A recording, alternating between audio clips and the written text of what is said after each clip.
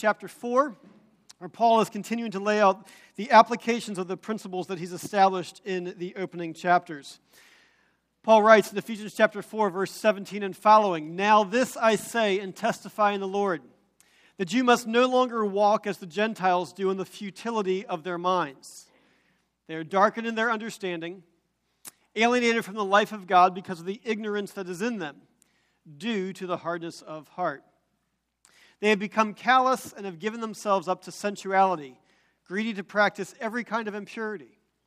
But that is not the way you learn Christ, assuming that you have heard about him and were taught in him, as the truth is in Jesus, to put off your old self, which belongs to your former manner of life and is corrupt through deceitful desires, and to be renewed in the spirit of your minds, and to put on the new self, created after the likeness of God in true righteousness and holiness." Let's pray for God's blessing on his word. Father, we ask that you would indeed open our hearts, our minds, our souls to hear your word, that you might set us free to be who you made us and created us and moreover redeemed us to be. In Jesus Christ we pray.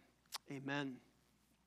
Disney's latest animation blockbuster was the movie Moana, which came out last Thanksgiving, which tells the tale of an adventurous teenager who sails out on a daring adventure, a daring mission to save her people. And as their own plot summary says, along the way, she fulfills the ancient quest of her ancestors and discovers the one thing that she has always sought after, which is her very own identity. At the pivotal point in the movie when Moana comes to the realization of who she is and who she was made to be as she's been on this quest, she sings the song of Moana and the song of the ancestors. And she says this, I won't sing it for you. She says, she says, "I am Moana of Motunui. Who am I? I'm a girl who loves my island. I'm the girl who loves the sea, and it calls to me. I'm the daughter of the village chief. We are descended from voyagers who found their way across the world. They call to me. I've delivered us to where we are. I have journeyed farther. I am everything I've learned and more. Still, it calls me." And the call isn't out there at all. It's inside me. It's like the tide always falling and rising. I will carry you here in my heart. You'll remind me that come what may, I know the way. I am Moana.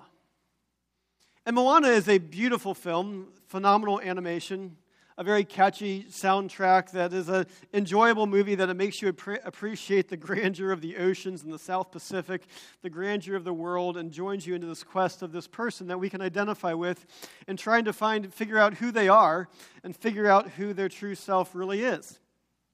And Moana is simply also just the latest expression of the beliefs that animate our culture and the beliefs that, quite frankly, animate many of our own lives. You need to follow your own heart. You need to believe in yourself.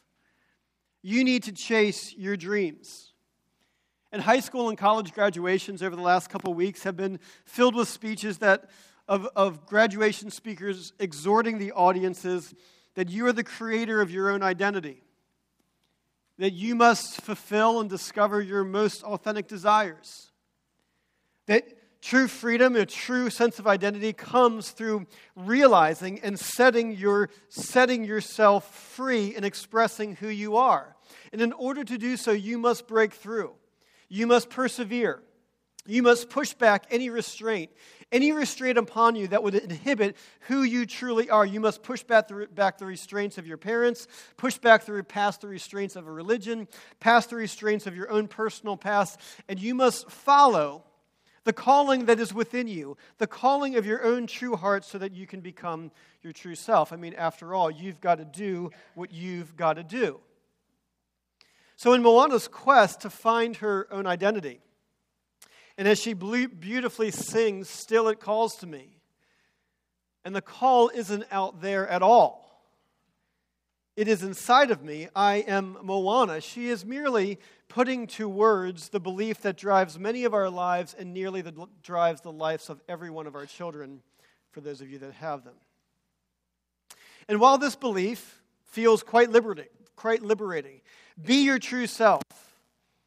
Discover your inner self. Discover the inner call that comes from within you. And while it promises the peace of knowing and being and accepting who you are, it is a belief that ultimately will leave you empty, disgruntled, and still searching. And the reason why is because there are parts of you, there are deep parts of you that call to you. There are deep parts of you and parts of yourself, deep parts of your being that not only hinder your true self, but actually thwart you from becoming your true self. Our hearts actually thwart becoming our true selves. Over 100 years ago, in 1907, a man by the name of P.T. Forsyth was reflecting on modern culture 110 years ago.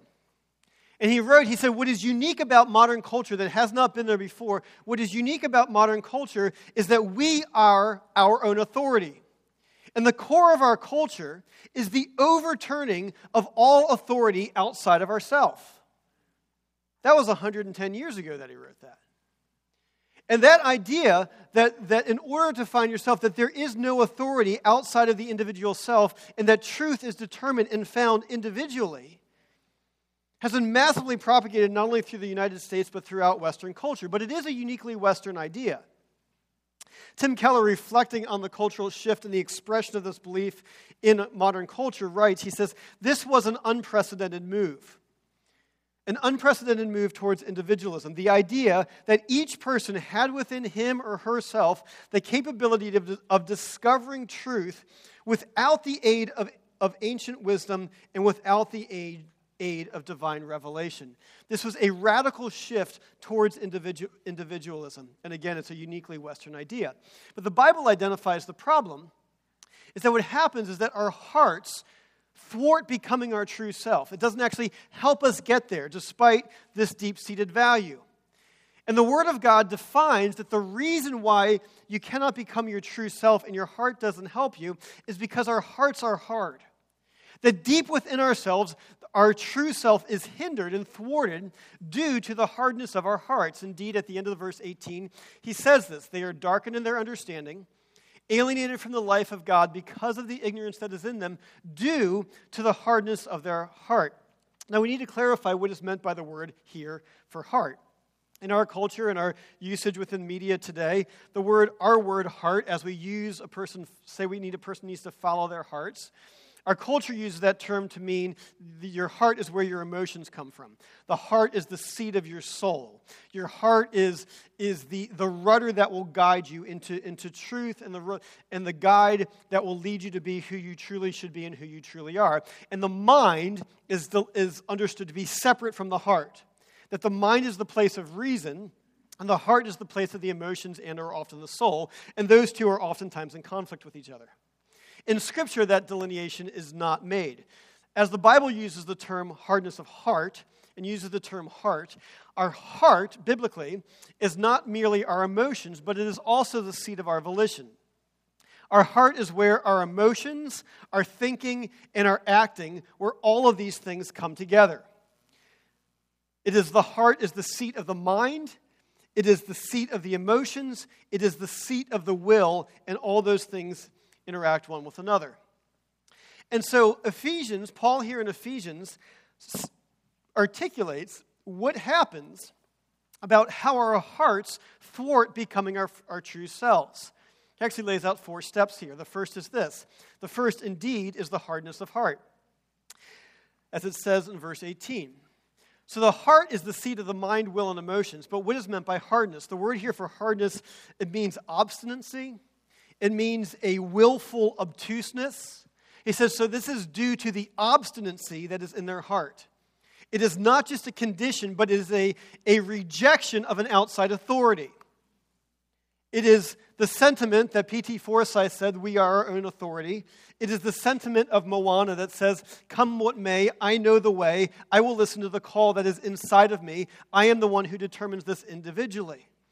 That there is an obstinacy and a rejection of any authority that is outside of the self. And a rejection of God, we are our own authority. A rejection of God as the source of truth. And by doing so, the irony is that our true self does not become more free, it actually becomes less so. Why? Because of what happens in the next step. First thing that happens is the hardness of heart with this rejection of God. Second thing is the darkness of mind. Hardness of heart, darkness of mind, as one scholar laid out this delineation. Verse 18 declares, they are, as they do, in the futility of their minds, which happens is that people don't think clearly, and they are darkened in their understanding. Understanding becomes confused and twisted. Paul reiterates this idea in verse 22 in describing where this confusion of mind, this darkness of mind comes from. He says, it is corruption through deceitful desires. What happens is that our heart has desires. Those desires are inherently deceitful. We don't think rightly or clearly. Now, to be perfectly clear, when the Bible talks about deceitful desires, what it is not saying is it is not teaching that desires are bad. In fact, the Bible actually teaches that our desires are God-given. And it is not teaching a denial of desires, like Buddhism or asceticism would espouse. Rather, what it is teaching is that our desires are untrustworthy. They are an untrustworthy guide. They will not lead you into truth, nor will they lead you into happiness or wholeness. And again, what happens here is that the desires that we think will bring about happiness, will bring about wholeness if we just let them free, if we just let them go, what happens is a person ends up becoming more deceived, less their true self, and more wounded and hurt. So take one realm, for example. Take the area of sexual exploration. People go through life and they say, you know what? I don't care. I don't think this is wrong. I'm going to do whatever I want. I'm going to do whatever I want with whomever I want. And so they go into this quest that's saying, this is the way that I'm going to be accepted. This is the way that I'm going to find enjoyment. This is the way that I'm going to find happiness. And as that progresses, and as people go through more and more partners and try more and more different things, guess what? It doesn't satisfy the yearning within their soul. And instead, what happens there is that they come to the end of that, and there is this profound sense of brokenness. I hear it regularly. A profound sense of brokenness that says, wait a second, who's going to want me now? Who's going to accept me now?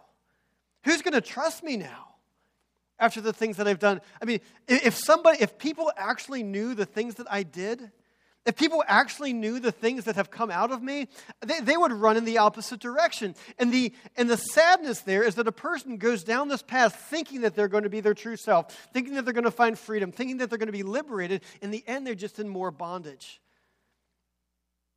Our desires mislead us, and it affects both our emotions and our thinking. Hardness of heart, darkness of mind. And the progression is that when our hearts become hardened, rejection of any outside authority, such as God, rejection of God, our hearts become hardened, our thinking becomes darkened, and there is this self-deception that goes on.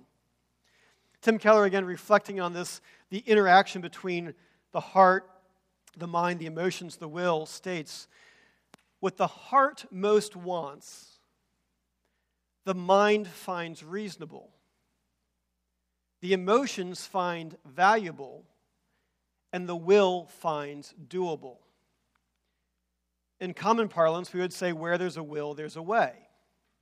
That if there is a determination that someone's heart really wants something, it all makes sense. It's perfectly clear, right?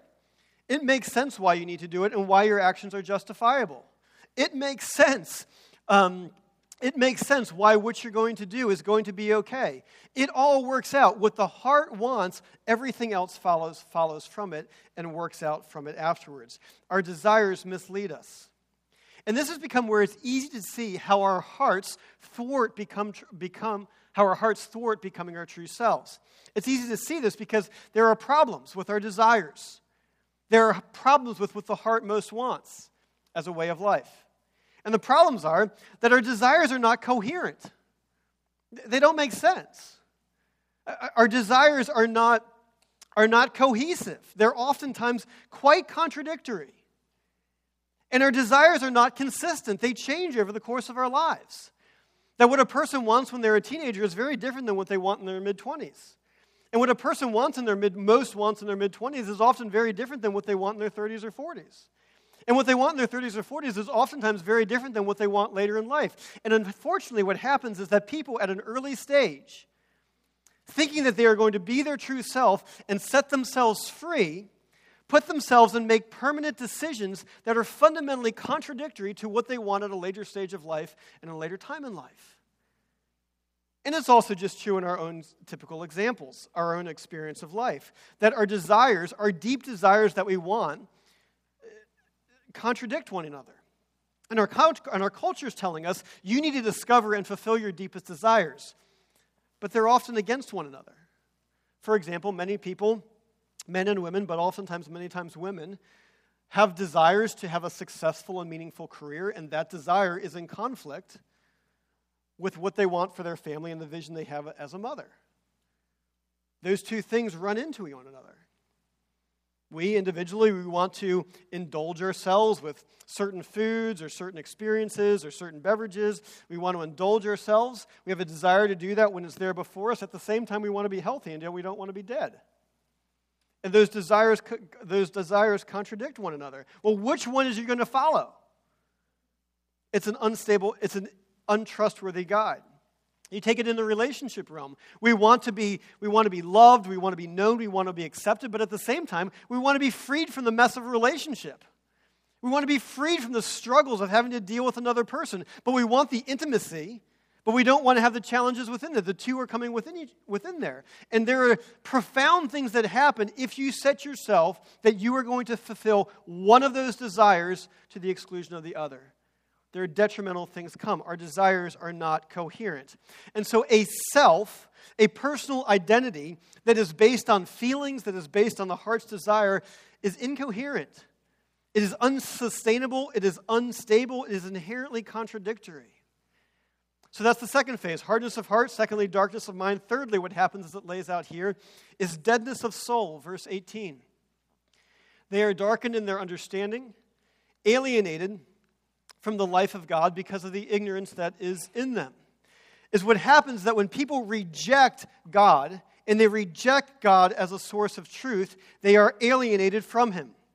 Not only do our sins do this, but people's outright rejection of God and rejection of His people is that there is this distancing between God and people. And part of God's judgment is that He removes His peace, He removes the invigoration that comes from knowing from Him, and He says, okay, you want to follow your desires to do whatever you want? Have at it. I will unrestrain those for you. And He takes a step back, and part of God's judgment on people and on mankind is to let people have what they most want. And then that often leads into step 4, which is recklessness of life. Hardness of heart, darkness of mind, deadness of soul, and recklessness of life. Verse 19. They have become callous, that is, insensitive to things, and have given themselves up to sensuality, greedy to practice every kind of impurity.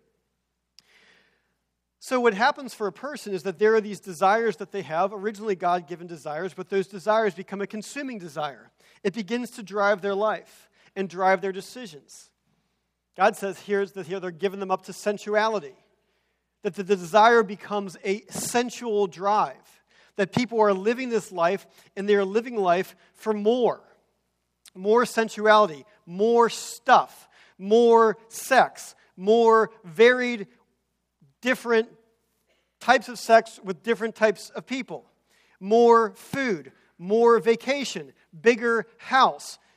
I want more whatever. If you're not married, you're like, well, I need a deeper relationship. I need to get married. That person gets married and they're like, this still doesn't satisfy me. We need to have kids. We pour ourselves into kids and they say, wait a second, this doesn't satisfy me. And there's this quest for more things, more experiences, more stuff, more career, all these things going on. And while that is being pursued, what happens within the individual is bondage. Instead of freedom, instead of being truly yourself, there is this nagging sense of emptiness. There is this anxiety that comes along with it that goes on and says, listen, I look at my life and I've done whatever I've wanted to do. I went to school, I got a good education, I've got a good job, maybe I'm married, I've got a good home, I've got a good life, but yet, is this it? There is this gnawing, nagging emptiness that is still driving inside of me that is saying, there has got to be something more. And instead of becoming your true self, what happens is that your true self has been thwarted and replaced with emptiness and bondage and anxiety. And all of this, Scripture calls the old self. And quite frankly, that's the reason why some of you are here today. Is because you have been going down this pathway and it hasn't worked out. And you have gone down that pathway and say, you know what, I've tried everything. But there's got to be something else. I've tried everything that people told me to do and that I thought would be good to do, and there's still an emptiness. In fact, I feel more lost, more confused than I did before.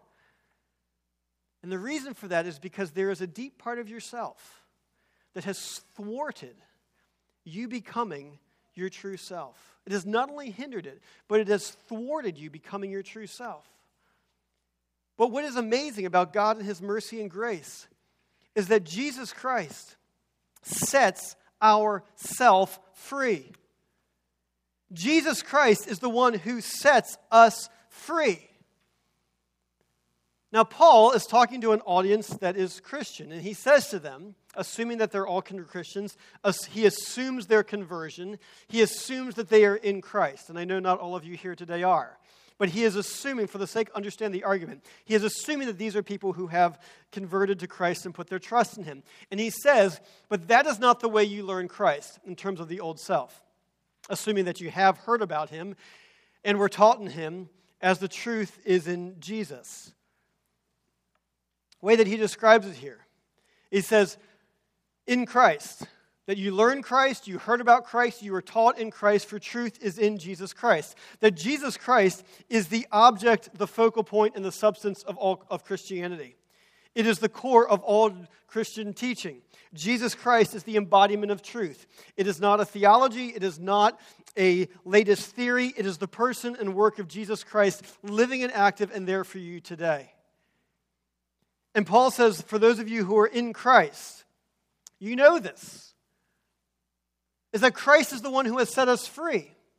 And so here is the way that this actually works out in an individual person's life. It is only when we profess and admit that we are far worse than we could ever imagine. It is only when we acknowledge that our hearts are confused, that we don't know what we want, that following our heart has led us down a conflicted and incoherent path. It is only when we admit this that we can be united to Jesus Christ and be found in Him and found and through Him to be made into our true self. So on the one hand, Christianity says some very offensive things, the Bible says. On the one hand, it says your desires are deceitful. You've been deceived. It says your heart has deceived you. You have been convinced that following your hearts and desires will help you be your true self, but it has only thwarted you and left you more empty. But if you are united to Jesus Christ, what happens is that you are set free from your old self and set free with a new self, rather set free to become your true self.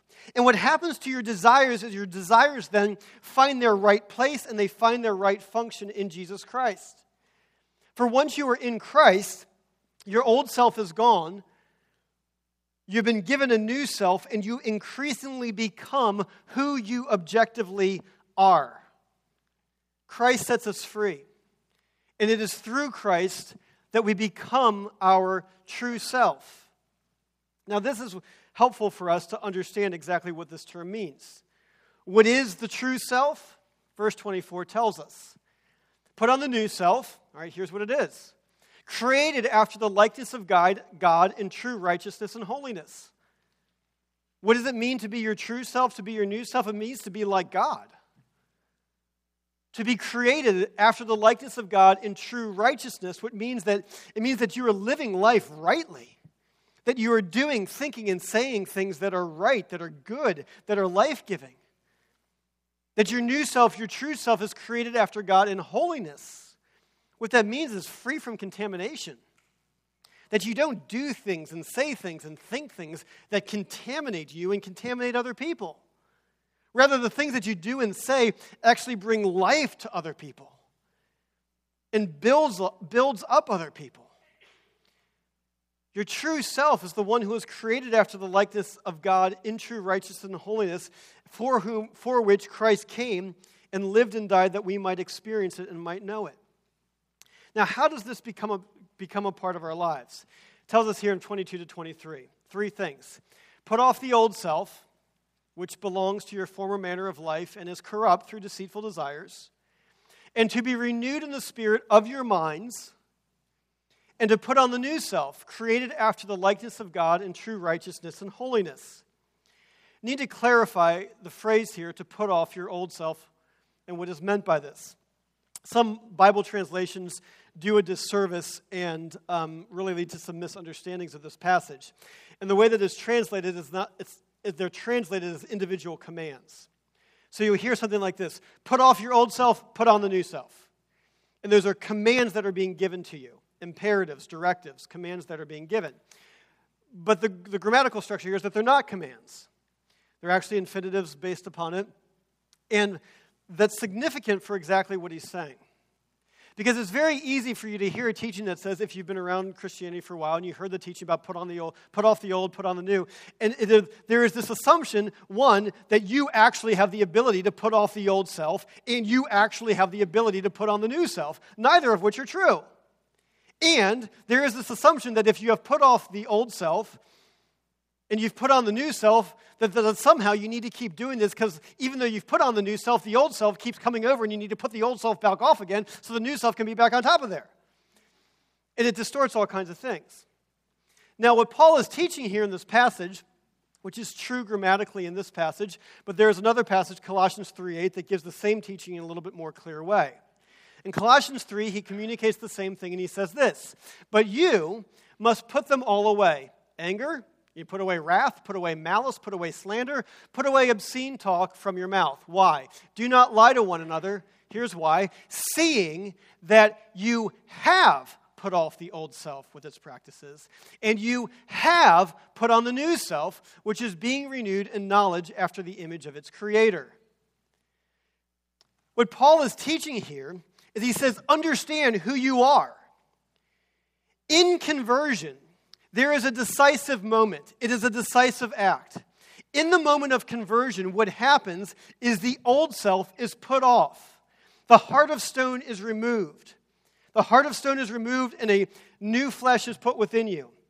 The old self is removed and you are become a new self. There is a new spiritual birth that has occurred within you. You who were once dead are now alive.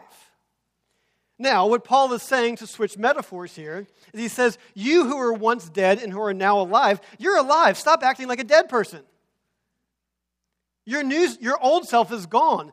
Put off the deeds of the old self. Stop acting like your old self, because that's not who you fundamentally are. And that's Paul's command here in this passage. So he says, put off because the old nature, the old self has been put off, you now can be commanded to put off the practices of the old self and live as the new self, because the old self is not who you are, but rather the new self is your true self. Live as you are. Become your true self. Become your true self through Christ Jesus, and that is already what he is doing within you.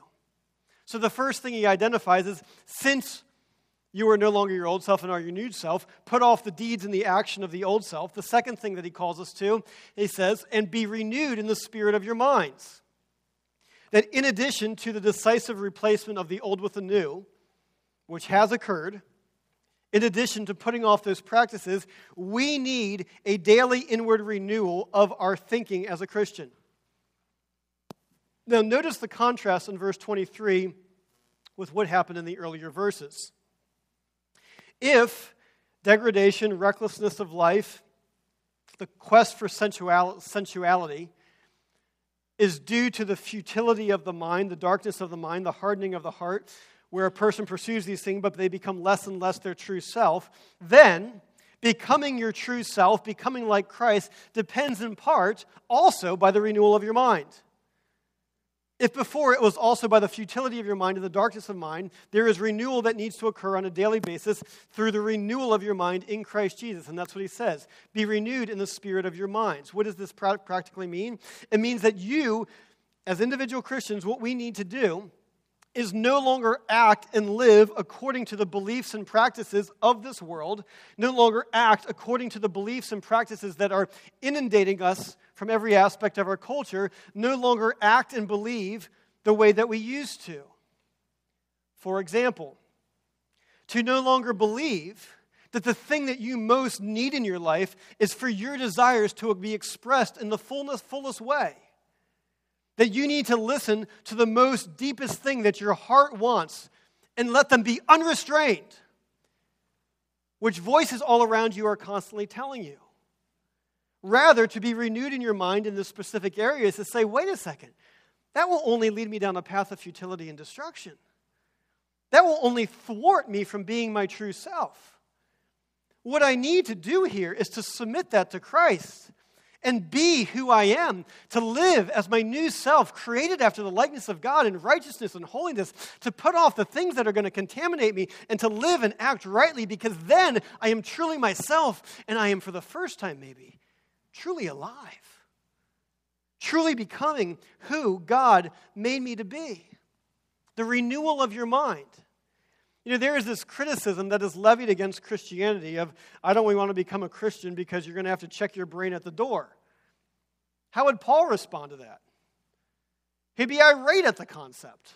He says, no, the very thing that's needed is for you to be intellectually engaged, for a renewal of your thought process and a renewal of your intellect. It is key to becoming who God made you to be, your true self, your new self in Christ Jesus. Third thing that he states there, put off the old, because that's not who you are. Be renewed in the spirit of your minds, because you need to change your beliefs and thinking. And thirdly, to put on the new self, created after the likeness of God in true righteousness and holiness. The new self. So he uses a clothing image here. It's like you've been out in the yard, and you're messy, and you're disgusting, and you're soaking wet, and it's 50 degrees, and it's rainy, and you're covered in mud. Paul's saying, no, what you need to do if you are in Christ, put off the filthy garments of your old self and put on some clean clothes. They're yours. Like, change, man. You stink. And they're there for you. It's already been accomplished for you. Live as your new self. Now, in the upcoming verses we'll see in the upcoming weeks, Paul gives very clear specifications and specific instructions about how to live as your true self.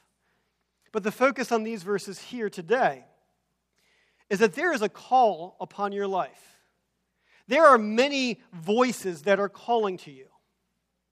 There are voices from within yourself that are deep within you that are calling to you. They were calling to Moana, and they're calling to you. There are deep voices. There are voices outside of yourself that are calling you to be a certain way and act a certain way, and voices that are telling you, here is how you will find yourself, and here is how you will be happy. But there is at the same time a call from the Lord Jesus Christ. And while Moana of Matanui may actually be the one who articulates your belief most clearly, she may actually articulate your belief that you really think that your true self is going to be found and will be set free by following these internal calls from your heart and your desires. But Paul is encouraging you to listen to another voice. To listen to something that, yes, is outside of yourself. That even though internally your own heart is calling to you, that there is still another one. There is one who calls to you. There is one who calls to you and who died to set you free. One who is calling to you and who died to set you free from your old self, who is calling to you to set you free from a heart that thwarts your true self and who is still calling to you so that you would be set free to be your true self, to be your new self, and the one who is calling you is Jesus Christ. May your heart be set free. May you become your true self through Jesus Christ. Let's pray together.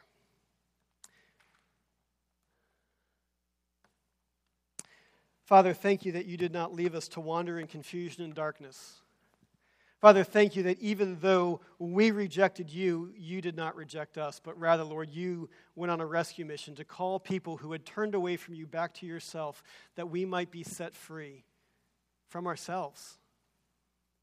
And by doing so, Lord, you set us free to become who you made us to be, who you uniquely created us each individually to be, with beauty and dignity and honor. Lord, through Christ, would you set us free to be who you created us, made us, and redeemed us to be through Christ Jesus, we pray. Amen.